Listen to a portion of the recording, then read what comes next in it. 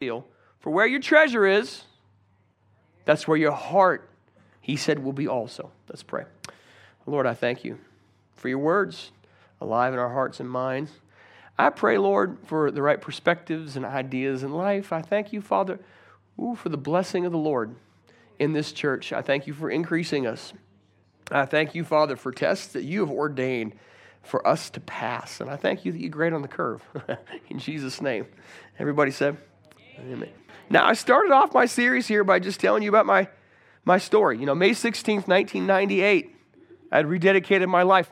My mom and dad had the audacity to kick me out of the house. They said, you stop this sinning or you have to leave. And they wouldn't let me take the pickup. Now, where was I supposed to go? I started thinking about it, and suddenly I felt a conviction like, I got to serve the Lord. So I did that. I stuck with him. I went to the Laurel Golf Club where I was working. And that day, I got the most tips I've ever got at working there. I mean, I had $35 in tips. A good day for a Laurel High School student would be $5 or $10, but I got $35 in tips. I took it as a sign that the Lord was with me, that he was going to bless me. Now, I'm in this mini-series here about how the Lord will use money to test you, all right? Nothing tests your character like money. And I'm using personal examples and things that are personal to me, and I'm sure there are things that are personal to you in certain situations. Now, you know, it's a funny thing about money because it can be so sneaky and testing. And in the Bible, 10 is the number of testing. This is what I was saying. Daniel was tested 10 days. And then the church of Smyrna in Revelation 2 and verse 10 was tested 10 days. So, you know, I've had some of these, you know, tests that come up. And by the way, I don't know if you've kept up with the news. I was just listening to the news this morning. They said they had a Treasury secretary who used to work under the Bush administration. And he said that never in his life has he seen a moment like this. He said the next 18 months are going to be very interesting to see where the U.S. economy goes. If it's going to be a prolonged state of a recession or if we'll have a soft landing. No one knows. It's like we're in this moment in America of a real potential for testing. So I'm very curious to see how things play out. I'm going to highlight, you know, these tests that I start off. So on the sheet there, you know, I've got the 10 tests, and I'm starting off with a recap here. So the first thing we talked about was how trust is a test. All right, and the Lord, He challenged me to trust that God is going to take care of me no matter what. So trust is a test. Tithing, we said, is a test. You give God your first, you give Him your best, and He will bless the rest of it. That is a great test that people have to walk through. Is God going to be faithful to them when you honor Him? We talked about the test of wealth. You cannot serve God and money. And I know people who are caught up in a pursuit after money in the world, and it will take them nowhere. We talked about how honesty is a test. You have to make decisions that are honest and ethical in your life if you want God to bless you. And then about the mercy of God. How are you going to treat people who wrong you and treat you poorly? Because that is a thing. That does happen. And it's just something people go through. So these were tests that I have to walk through. Now, I want to cover the next 5 here. And the 6th test that I want to highlight is Hebrews 13 and verse 5. So Hebrews, the 13th chapter. I'm going to stay here in this verse for the next 2 points here. But be without covetousness. Someone say covetousness. Your conduct be without covetousness and be content with the things that you have. Now, as I read the verse here, and I read about conduct and covetousness, you know what came to me? It had to do with emotions. You want to talk about tests you go through? It's how you handle emotions and money. The emotional side of money management is a test. Because emotions operate through something we like to call impulses. And impulses can be a major problem for people. Impulsive behavior gets people really out of sorts in life. Managing your money and managing your emotions requires discernment. It requires patience. It requires that you have wisdom in handling money. And so when you're faced with a dilemma, sometimes you have to ask the question, what is driving this decision? What is in me that's driving a desire for this purchase or these things to play out in my life? And I've had to ask myself that question. I found out in my 20s that, you know, sometimes emotional, you know, turmoil you go through, emotional things or financial situations that you feel anxious about, they could be, your emotions could be solved simply by going to TJ Maxx and buying some cool kicks or a little jacket. You know what I'm saying? Like, you feel good about that little purchase you made. I was like, you know what? I feel good. But the problem is, as you age in life, your purchases get bigger. So before you know it, you're buying homes and you're thinking about boats and you've got vacation plans. And so things change a little bit. And, this last year, a couple years ago, Elizabeth and I, we took credit card points. We were saving for a trip. And we decided to cash them in. And we bought a little pop-up camper. And so we got on a camping kick. We decided it was a great way to create memories with the kids. They're in that season of life. And so I was thinking about the kids. Now, you might, I don't know if you know fully what happened to me in that time. We bought the pop-up camper. And I was pretty happy with that pop-up camper. I got good memories of it. We went to Woodbine on a beautiful Memorial weekend. Fantastic trip. But my wife is afraid of bears. So then we went on another trip a few weeks later, and there was a terrible windstorm. That pop-up camper just about blew over. And after that awful night, Elizabeth was like, I ain't doing this no more. I don't know, you get impulsive and you get your emotions stirred up. So we went down over to Brett's RV in the middle of the COVID thing when campers cost too much money. And we got ourselves a camper because it was all that my Ford Flex could pull at the time. And I remember I had a pretty manageable payment. But the problem with campers and payments, those jokers will get you on a 10-year payment plan for a camper. Do you want to pay on a camper for 10 years? So my emotions really started stirring up, and I was like, I don't know. So then I think after that camper, when I decided I can't do this, I hate these payments, I think I found an old 1979 Fleetwood camper that needed a renovation. I thought, that's great. I'll buy it. It's paid cash, no problem, right? Well, I'm already remodeling a house at that time. Why would I remodel a camper? That kind of kicked in. I was thinking, this is crazy. And that was, again, in the COVID craze, I got that camper unloaded pretty quickly, praise God. People were buying campers like crazy. And finally, in October, I found a Prowler 2006, perfect for a family, better fridge, double axle, everything's great. I went out to Butte and bought it. And so people at church were starting to ask me, like, how many campers do you have? I had like little kids coming up to me, which one is that? I've lost track about it. And, I had to kind of take inventory of my emotions. I had to ask the question, what is driving me on this? So, I wanted to provide opportunities for my family. I wanted to be a good steward. And I think I felt the need to prove that I was being wise with money because I might have got too preoccupied and caught up with what people think. And I was a little worried, about their criticisms or the perceptions people might have. And, you might be too preoccupied with people yourself. That might be the reason you're miserable and frustrated. It could be the reason you're broke too. Because, you're trying to keep up with people and you're trying to manage how emotions work in your life.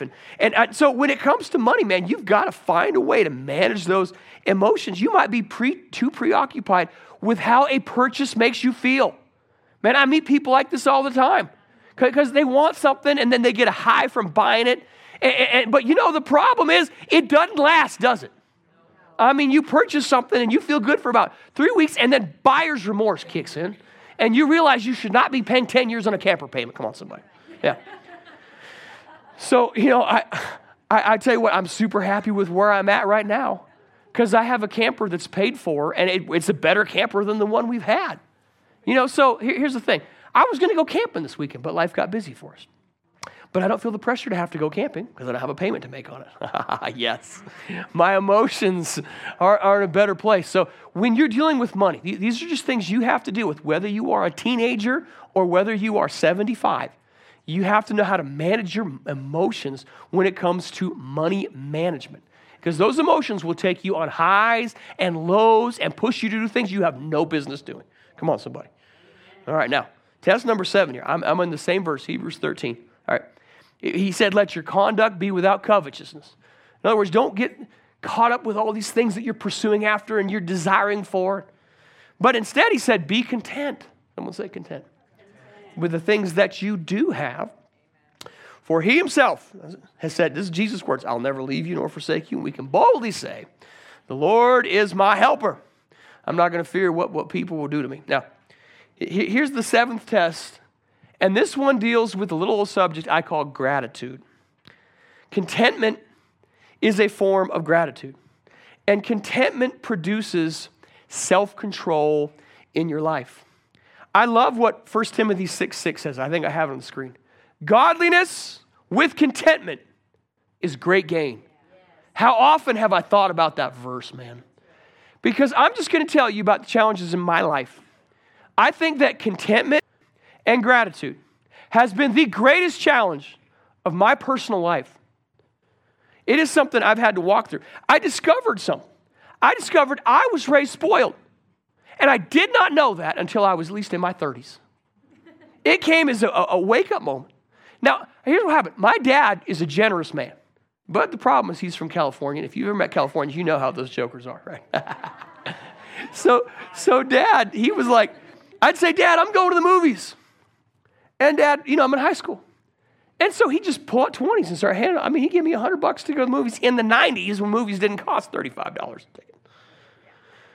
I don't need $100 to go to the movies as a teenager. All right, now we'd go to California every year to see family, and we'd go to Disneyland once, twice a year. So I have these perspectives about life. Now I haven't got to take my kids to Disneyland. I feel like I'm failing as a parent because we got to go every year, twice a year, So I have this sense that somehow along the way, I believe I got a warped perspective about life. And I'm telling you, to this day, it is a challenge for me to appreciate certain things. I'm just being honest. I've had to work at really, really, really being intentional about being grateful with certain things. It has not come naturally to me, but I am learning how to be content and grateful in situations. And here's what you got to do if you want contentment. Appreciate what you do have. That's what the verse says. Be content with such things as you do have. I'm content because you know what? I have a great life. I have taken inventory. I have got an amazing life. I got a beautiful wife who loves me. I have an amazing family. I got little kids that bring me joy. And I have an amazing church to get to pastor. There's no drama here. People love each other. Our life's pretty great. I get to live in the west end of Billings. There's other worse places to live. Come on, somebody. And, my wife gets to work across the street to school with kids. Things are pretty good. I had to just really, look at things and go, I have a wonderful life. And so here's what when you're applying gratitude, don't look at what you don't have. I try not to look at those things. It is so easy to get consumed and caught up with the things other people have. But what I found out, like I said earlier, they will never be enough. The Bible says in Proverbs 5, the eyes of a man are never satisfied. I was telling you the story a few weeks ago about Pastors University when Pastor Larry was with the billionaire. Remember that story? And the billionaire guy, he's walking with Pastor Larry, and he was just expressing his frustrations and his disappointments and how he was depressed. And, Pastor Larry was like, you're worth $3 billion. That beautiful yacht sitting over in the West Palm Beach Yacht Club is yours. What do you have to be sad about? And the man turned, and he pointed at a bigger yacht, and he said, that man has a yacht that's bigger than mine, and he's worth $80 billion, and I can't figure out how to get there. Now, you got $3,000, you feel pretty good in your bank account, right? It just tells you that people get caught up like that. It's called the love of money. And I think it's interesting what the writer of Ecclesiastes said. He said, he who loves silver will not be satisfied with silver. He loves abundance with increase. And the Bible calls it vanity. I'm telling you, people get caught up in pursuits in life because they don't have gratitude. They're not content in situations. And I found that having an attitude of gratitude is like the only place of contentment, all right? Gratitude answers the disappointments you have in life. I get disappointed by things. But if I stay appreciative, I get to enjoy life. I like what 1 Timothy 6:17 said. We talked about godliness being contentment is great gain. Verse 17 tells us to command people, 1 Timothy 6:17, who are rich in this life, not to trust in uncertain riches, but trust in the living God who gives us richly all things to enjoy. I like that. You can only enjoy things when you've got contentment and gratitude. And all things. That means you can enjoy vacations. You can enjoy relationships around you. You can enjoy simple things in life. You can enjoy, great things. Anything. You can enjoy stuff, campers and boats and homes. And you can enjoy the things that God blesses you with if you've got contentment in your life. And I've had to, work my way through these things. Gratitude is what helps me enjoy things so I can have a healthy relationship with money. I'm just talking about tests that I've been through. I'm sure you have been in that situation. I'm grateful for the things that I do have. Now, excuse me, test number 8, Proverbs chapter 27. If you want to know things about money, a great place to go is the book of Proverbs. You know, when Paul's writing there in 1 Timothy 6, he was telling Timothy to guard the things that God had given. The idea of guarding something, it relates with stewardship, which is what brings me to this verse, Proverbs 27, verse 23. Be diligent to know the state of your flocks and attend to your herds. And in the modern vernacular, we'd say you ought to know how much money you have in your checking account, in your savings accounts. Because this is what he said, riches are not forever, and a crown does not endure all generations. Test number 8 has to do with stewardship. Stewardship is a test. Stewardship is overseeing, supervising, and managing the things that you do have. MB has become a huge part of my life. And to be honest with you, I want to take pride in being a good steward.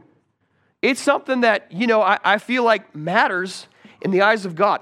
When I was at Pastor's University, I went to the biggest mamu of a church you have ever seen. My friend Randy Bazette at Bayside Church. I mean, that thing is beautiful, extraordinary, and it was paid for. They had a man who came and gave him $15 million to build a building. And they were laughing about it because Pastor Randy is notorious for being frugal and a steward. He preaches it. And I think stewardship is such an incredible thing in your life to figure out. Because this is something I really work at. Now, my story for this, about stewardship. I was at Walmart. Speaking of stewardship, Walmart. Those two go together, right? I'm at Walmart on an early morning. That's the best time to grocery shop. That's when you beat the crowds there. I'm checking out groceries, and this is before the days when they had the Walmart app. So I'm in there checking out, and I heard a man yelling. He was yelling at the cashier. And he said, "It is impossible for people today to be able to have one income and have a wife and kids stay home." I mean, he was just going off about it. You can't do it today. It's impossible. And I'm checking out, my bananas, going through there. And I was thinking to myself, well, that's funny because I do it. I mean, Elizabeth and I do it. Now, we did make some sacrifices to get there. We did buy a home from a hoarder. Come on, somebody. All right, that took some work. I have cars that are paid for. All right, I'm working to provide that for my kids. We were in that season where we're trying to create that. So I was like sitting there, no, it can be done. It just requires that you are a steward with things. And there's things I strive to be a steward with. All right, I try to steward my marriage. I mean, I have to tell you something. I'm not always the best at that. There's sometimes why I haven't taken date nights when I should. And so the family I have is a stewardship responsibility. Now, my mother-in-law is moving down here, and she was just telling me, I can't babysit all the time, but I was like, oh, you'll be living in our home. Elizabeth and I will be doing some date nights. Isn't that right, Trudy? I see her. I try to steward things, But my family, I have to have my best time for my best people. That's my kids. I need to have the capacity to be right there with them, and that's stewardship. You know what the Bible calls the ministry? A stewardship. Paul said, 1 Corinthians 9:17, I have been entrusted with a stewardship. That means there's things you got to manage. There's things that have to be taken care of in the ministry. That's what it is. I'm sure grateful for Pastor Daniel. He's a smart man, but his wife is even smarter than him when it comes to money. She was a bookkeeper. I remember in the financial meltdown, 2008, 2009, everyone's cutting back. Things are a problem. And we're sitting there in my grandma's living room, saving up money for a church. And Jessica says, everyone's cutting back. I think we need to cut back too. Which was great because you know what we found out? To pay for things. And by the way, we got a building paid for, praise God. Yes, man, God blessed it. Stewardship. Yeah. My money requires stewardship. This requires you have a budget. I love preaching to charismatic people, Pentecostals. They all nod about budgets, but ain't nobody got one. I'm just telling you about it, man. People don't follow their budgets. It amazes me. It just means that you spend less than you bring in, because we just read in Proverbs 6:24 that riches are not forever. Proverbs 27:20. Riches are not forever. In fact, one verse in Proverbs says riches can make themselves wings and disappear. That means money can go faster than it comes. Did you know that? You ever experienced that? But a budget is what helps you do that. See, what stewardship is it's diligence. Be diligent to know the state of your flocks. This means that you have a disciplined approach to your finances. All right?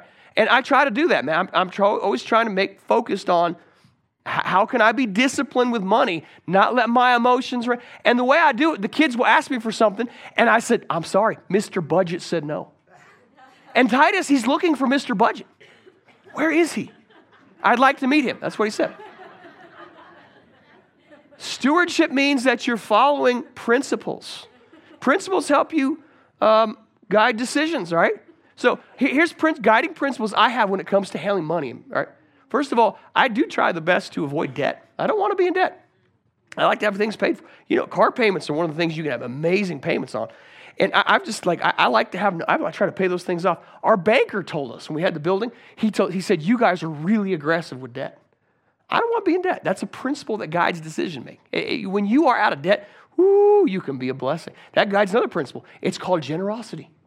Man, I want to be blessed to be a blessing. Do you know how fun it is to be able to bless people?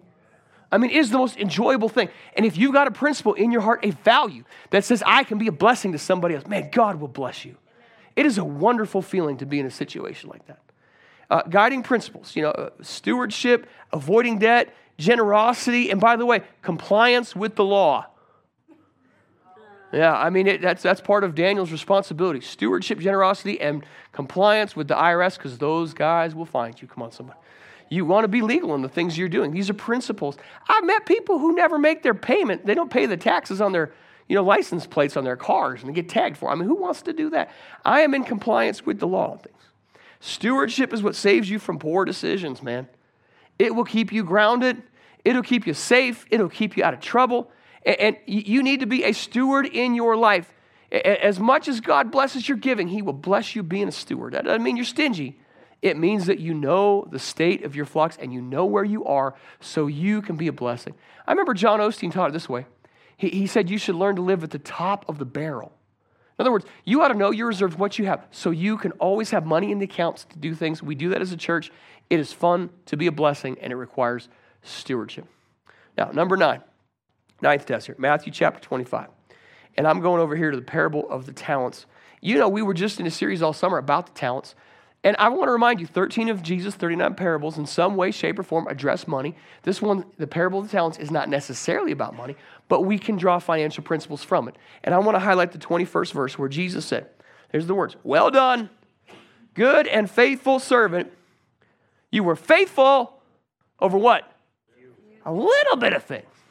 And if you do that, he said, I will make you ruler. Enter into the joy of the Lord. All right.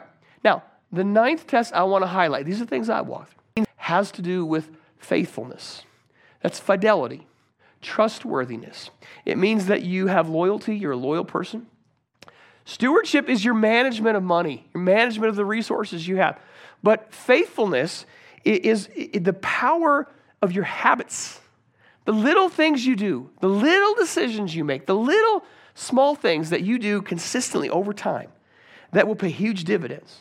That's what a habit is. It's that little consistent thing that you do until the behavior becomes automatic, like you're not even thinking about it. Habits form good foundations, and good financial habits form good financial foundations for people. So let's talk about financial habits people have when they fall into.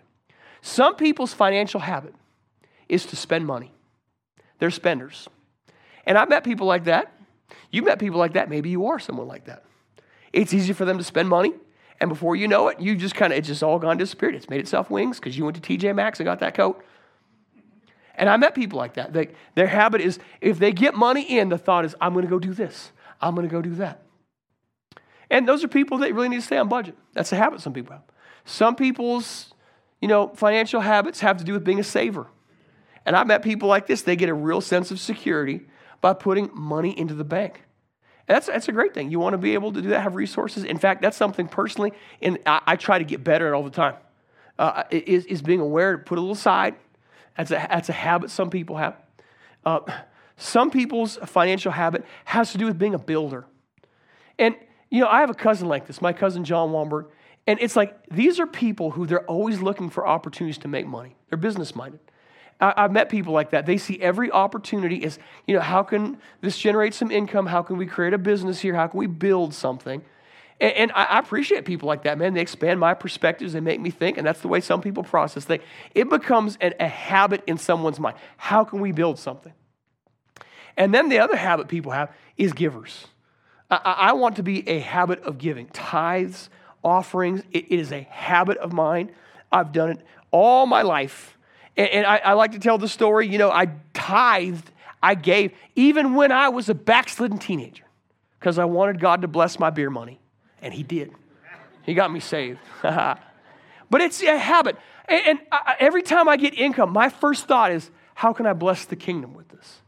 Now, that doesn't mean some days I might hesitate just in a moment to think, I don't know. But I've learned to always follow through with God, put him first. It is a habit. I love to be able to just give when I can. I'm looking for ways to be a blessing. Habits pay dividends. And this is the principle of compound interest. This is how a retirement account works. Man, I go work out in the morning real early, and this one girl, she's a school teacher. She teaches math. I said to her, if people are teaching math, why don't they ever teach the principle of compound interest? She said, that's a great question because it's an amazing financial principle, how things can pay out over time. I personally feel that giving to the Lord works that way. I have given to the Lord consistently, and he's brought back good measure, pressed down, shaken together, running over into my bosom. That's called compound interest. So I've given away a couple cars, and the one I have now is an old Suburban. I bought it to go camping with because I was in that emotional place of trying to figure out how to go camping. But my mechanic was like, dude, this is a great rig. In fact, I drove it up Hell Roaring Plateau not once, but twice this last summer. Now, a week ago, the water pump went out. I couldn't figure out what it was. We got oil somewhere. I took it back down to him. He said, we fixed that in March, so we'll fix it for free. Come on, somebody. So if you need a mechanic, there's a little plug for you. He's honest. My point is the car's in great shape. It just came to me like that. It's been a great blessing for the season of life that I'm in. And I believe God will give me a better Suburban one day. Come on, somebody. The homes I bought, God has blessed me. He's put me in great spots. I get to live in cul-de-sacs on the west end of Billings. He's ordered steps. I know his hand has been involved with it. I mean, I'm thrilled about that. And by the way, the wife that I have.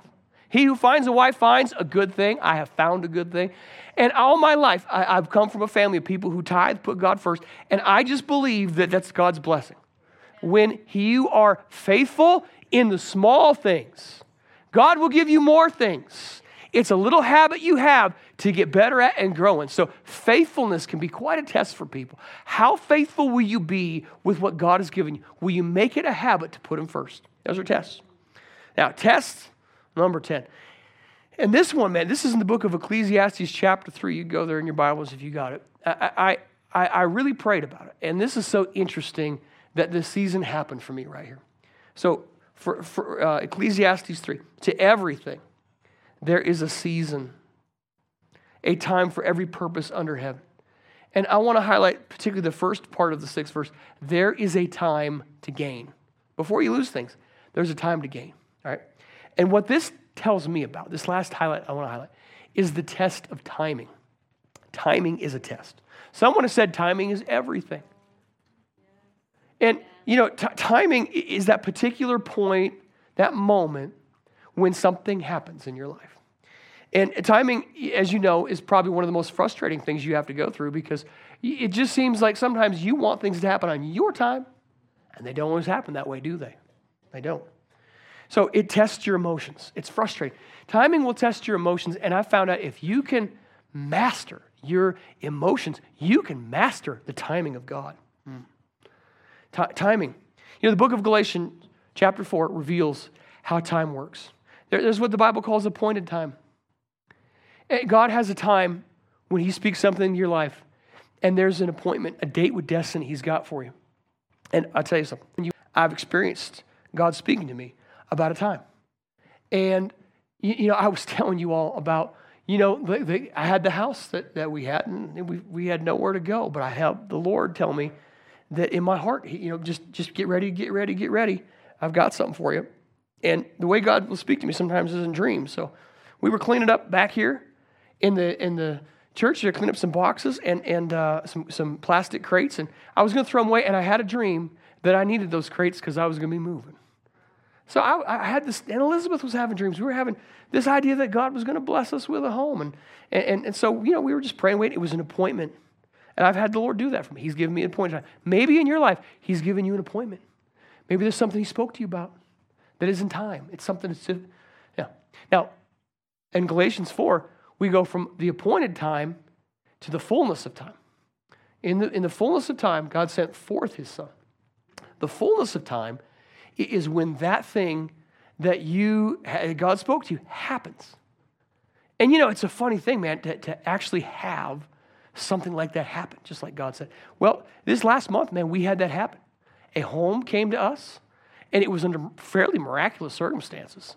And the last one I bought was from a hoarder. This one's better. It was animal infested. No, I'm teasing. It wasn't that bad. But it came. It was just like we had dreamed about. I mean, the details, it really just an incredible thing. And it was like, man, I stepped into the fullness of time. God said he would do something, and he did it. And that means that he fulfilled his word. Fullness of time. In finances, what they call it is the maturity date. It's a date in which your finances hit their high. It's the accruing point. You have enough money to retire on. Your pension is maxed out. It doesn't go beyond that. That's where that happens. That's the fullness of time. And I stepped into that. And then Galatians talks about redeemed time. God sent forth his son in the fullness of time to redeem people. This is the place where your purpose comes to pass. God has a purpose for your life. He's got a purpose for the ministry, the family he's got for you. You step into that place. And so there is a time for God who'll bring you into it in the fullness of time. Now, I was listening to a man named Dr. Martin Lloyd-Jones. He's a British preacher. He said something very interesting. He said the worst thing that can happen to a man is to have success before that man is ready for it. Because when you're dealing with God's timing, it's when he knows you have a moment. And sometimes, as we say, we get so far out ahead of that. Does anyone remember Patricia Heaton on Everyone Loves Raymond? Yeah. Now, she's a Christian. She said that the greatest thing that happened to her was that she did not have success until her children were teenagers, until they could handle the pressure of that lifestyle. It was like the whole thing for her was a timing thing that worked out. There's a time for God's blessing in your life, because what God's timing is it's a way of God to protect you. Man, his timing will come in a life in time when you are good and ready for it. But it is a humbling thing sometimes to think that you're ready for something and you're really not in God's eyes. His timing is designed to protect you. To everything, there's a time and a season. There's a time to gain. There's a time of God's favor in your life. I want to give you a couple verses from the book of Proverbs about this. Proverbs chapter 20, verse 21, which tells us that an inheritance gained hastily at the beginning will not be blessed at the end, because it was not appreciated, it wasn't worked for, it wasn't earned. I was looking at examples of professional athletes. Evander Holyfield made more money than just about anybody else, but had to file for bankruptcy. I was reading about soccer stars in Argentina, made more than anyone else, ended up broke. Because sometimes you get things in your life before you're ready to handle them. I'm telling you, it's a test people have to go through. Timing. Let me give you another verse, Proverbs 13, verse 11. And this one has to do with wealth gained by dishonesty will be diminished, but he who gathers by labor will increase. The idea is that success comes as you're doing something consistently over and over and over and over until you get good at it. It becomes a skill. That is when you can appreciate it. That happens in God's timing. And it is a funny thing in the society we live where everyone wants to get rich quick. They want fame immediately. And yet the scriptures teach us the best way for you to accrue wealth is in God's time, slowly and steadily. It comes to you in the right places, in the right time. My advice is don't get ahead of God. The longer you do the right thing without changing, the greater your chances of success.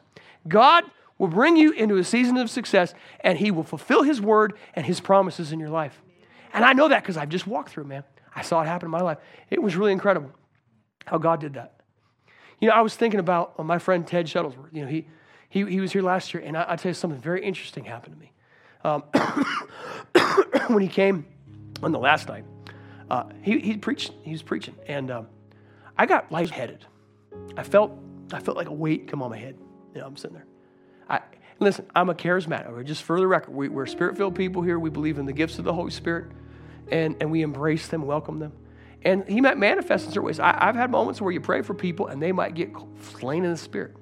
The Lord's power overwhelms people, knocks them down. Now, I've been to a lot of services like that. I don't do courtesy drops for people because I've been to too many of them where people fall down and nothing happens. But I have had the genuine, the deeper, not the cheaper. We'll say it like that.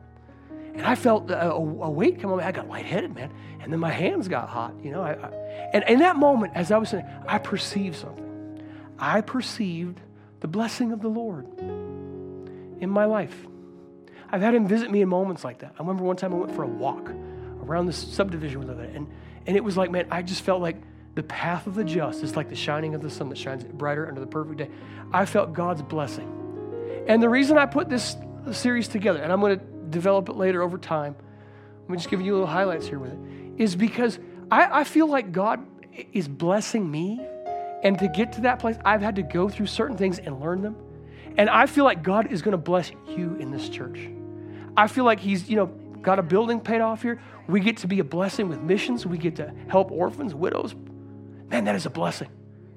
And so I feel the sense of God's blessing right up here with us. And I'm on a journey of God's favor and blessing. You're on a journey with us. I believe God is going to bless you in the next season of life. When the world's going through chaos, the blessing of the Lord is in this life. The reason for a test is so you can go to the next level. And I believe that's what God wants for you. I believe that's what he wants for me. So I don't know what tests you're facing. I don't know which of these things that we walk through. That I'm sure there's many of them, but there might be one specifically in your life right now. For me, I walked through those things. That last one on timing was so significant in my life. It taught me about God's faithfulness. Maybe you're faced in the moment of like, I feel like I have to work hard for everything, and I don't trust that God will be there with me to take care of me. I've met people like that. They think God is against them and not for them. That's a test. Or it could be tithing. Putting God first with what you have and finding out how faithful, how good he is. That he will see you through everything. It's a supernatural thing. Maybe you put your trust in money. You're way too caught up with your bank accounts and your 401k and how much you have in there, and that's what you hold on to for security. It could be honesty. I meet people who simply lie about money. I hate to break it to you. They might be sitting here in this room. You got to be honest with yourself, with money. It could be about mercy and forgiving people. When you harbor bitterness and unforgiveness because you think someone wronged you, it's going to stop God's blessing in your life. It will just come to an end right there. And the best way to live is without strings attached to people. I'm telling you, that is a test people go through. Because you know what it does? It stirs your emotions. And emotions are a test, aren't they? You want this, you want that, and you have to say no to yourself, and it is not fun. It's called emotions. It's also called maturity. Gratitude is a test. How appreciative and grateful will you be? Man, I had to work through that one. It took me years to get my head on straight about that. Stewardship. How will you manage what God has given you? Will you be faithful with little things? Will you do that little habit over and over and over until it's just automatic? And of course, timing. Man, the timing of God, if you can master that, boy, you can step in his plan. I just feel like God wants to bless you more than you want to be blessed. I want you to stand up with me right now. And I feel the Lord's blessing in your life. I would love to lay hands on every single person here. I want to pray for anybody who's looking for the God's favor. If you want to increase in finance. In fact, I feel the Lord here. Right now, I'm just going to I feel his presence. I don't know what situations you're faced with, finances and things you're dealing with. I know that it's a test for many people, and I can't help but feel that the Lord is going to bring you into deliverance and blessing. That doesn't mean there'll be tests and trials and difficulty along the way. You don't hear what I'm saying? I just know that God knows how to get you through that. He knows. I'll tell you this. I was praying this last year. I went through a real tight spot. I prayed in here, and the Lord put it on my heart. It was going to be all right. And he did that. He's faithful. Easy, not hard. So I do want to pray that. I want to pray that. Now, I have my friend Debbie over here. Debbie's got to go back to Boston. She's praying about some things. She's a woman in need. And I just want to pray. Would you reach your hand? She needs some provision. So reach your hand over here to Debbie. Father, in Jesus' name, we're praying over her health. Father, her family, her peace. And Lord, I just pray right now. God, I thank you for making a way, providing. I feel the peace of the Lord. I pray peace over you. I pray provision in the name of Jesus and travels. Lord, I just thank you for putting the right thing ahead of her, the right people, the right plan, and provision. I pray that in Jesus' name. I pray over in Jesus' name, amen. Amen. Hey, I love you, and I want to remind you of this. And I want, if you want prayer, I want to pray. I tell you, I feel the Lord. And if you want, the Lord's blessing, I want to pray it over you. I want to remind you what Peter said. You were not redeemed with corruptible things like silver and gold. Ain't no amount of money save your soul.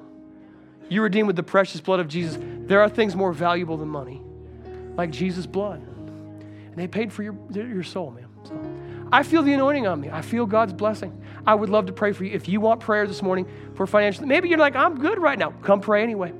I feel the Lord's hand. So I'm just going to have people line up to the front all the way across. If you got to go, get your kids, man. We love you. We'll catch you. But I do want to pray, man. I feel the Lord's hand. So if I could get people just sit down here to line up on the front, I want to pray with you. People that have been in tests, people that have difficult spots, I want to pray. So just come on down. I'd love to lay hands on everybody. I feel the Lord. I feel His presence. We could get some music kicked on and the rest of y'all. I love you all very much. Come out on the 27th. Bring friends with you. But I do want to pray the blessing of the Lord that makes one rich and adds no sorrow to it. I feel it here in Jesus' name. If I can get some worship music on, that'd be great. Come on down. I want to pray with you.